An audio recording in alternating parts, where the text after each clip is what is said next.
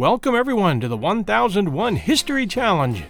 This is your host, John Hagedorn, and this is the podcast where we take a famous quote or phrase from history or pop culture and give you most of the story behind it, minus a name and detail or two. Then we provide the rest of the story and the person or event that inspired it at the end. It's fun, fast, and always interesting. If you're a history, movie, or music buff, you'll do pretty well in this. If not, you'll learn some neat things anyway. And like all our 1001 podcasts, we'll keep it family friendly. That's our promise. Today's 1001 History Challenge phrase is jumping the shark. We hear or see this phrase often, but not everyone can tell you how it first originated or what the phrase stands for. Jumping the shark or jump the shark is commonly known as the point in a TV show or film franchise when it seems to become totally ridiculous. This phrase really began with the TV situation comedy which featured a bunch of high school kids growing up in the late 50s, early 60s era, and one of its stars.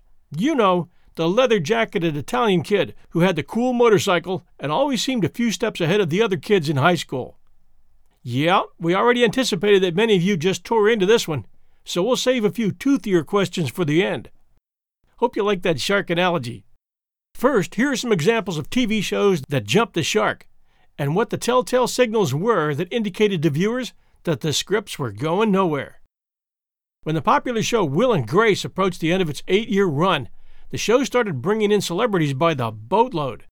Some names: Tim Curry, Andy Garcia, Madonna, Jennifer Lopez, Britney Spears, Sharon Stone, Demi Moore, and Seth Green, just to name a few.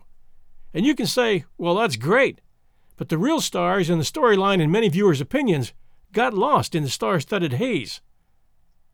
Not long after, the last bells were heard as that ship sank.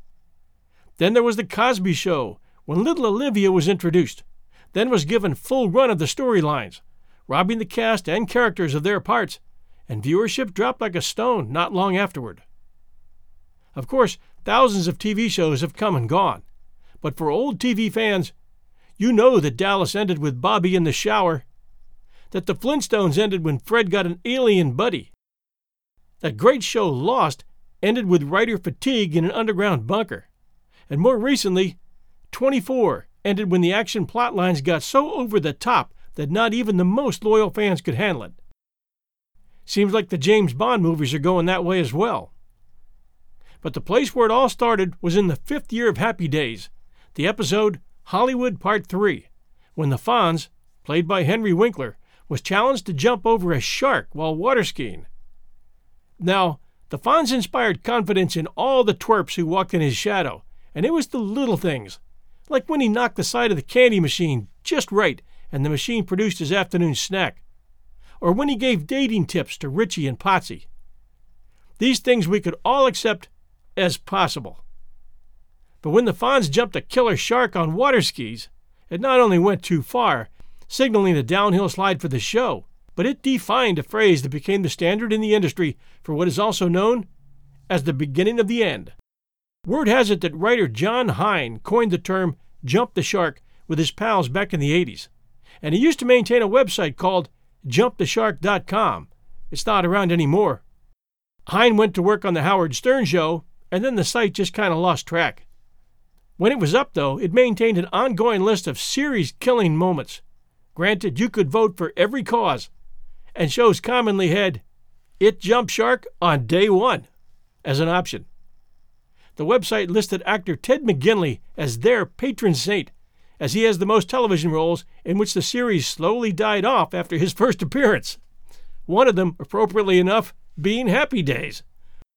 If you can't think of who McGinley is, he played Al Bundy's neighbor, who we'll name at the end, for 11 seasons and helped to make that show a success till the end.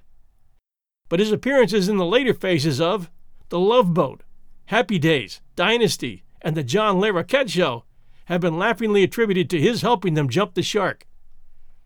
Batmite even pointed that out when he used his powers to make McGinley replace Aquaman's voice actor in the series finale of Batman, the Brave and the Bold. And now, listeners, here's where we separate, if we can use this old phrase, The Men from the Boys. What was the name of Al Bundy's neighbor, played by Ted McGinley? And the names of Al's wife and kids. We'll return with the wrap-up right after this message from our sponsors. And now we return to our show. Ted McGinley played Jefferson Darcy. Ed O'Neill played hapless shoe salesman and father Al Bundy. Peg Bundy, the leopard skin-clad couch potato played by Katie Segal. Kelly Bundy, who never met a guy she didn't know real well and whose biggest accomplishment in life up to that time was finding Waldo, was played by Christina Applegate. And perennially horny Bud, probably the most decent member of the bunch, was played by David Faustino. Like it or hate it, it was Fox's first primetime show and huge success for years.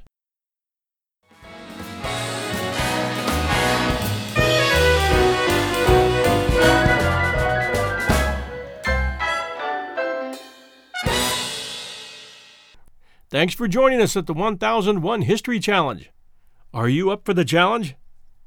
The 1001 History Challenge is a proud part of the 1001 Stories podcast network. Just search 1001 wherever great podcasts are found, and you're in for a ton of great stories. New shows at all 5 of our 1001 podcasts launch every Sunday night at 8 p.m. Eastern Time. This is your host, John Hagedorn. We'll see you then. And if you enjoyed this episode, please do send us a review. Thank you.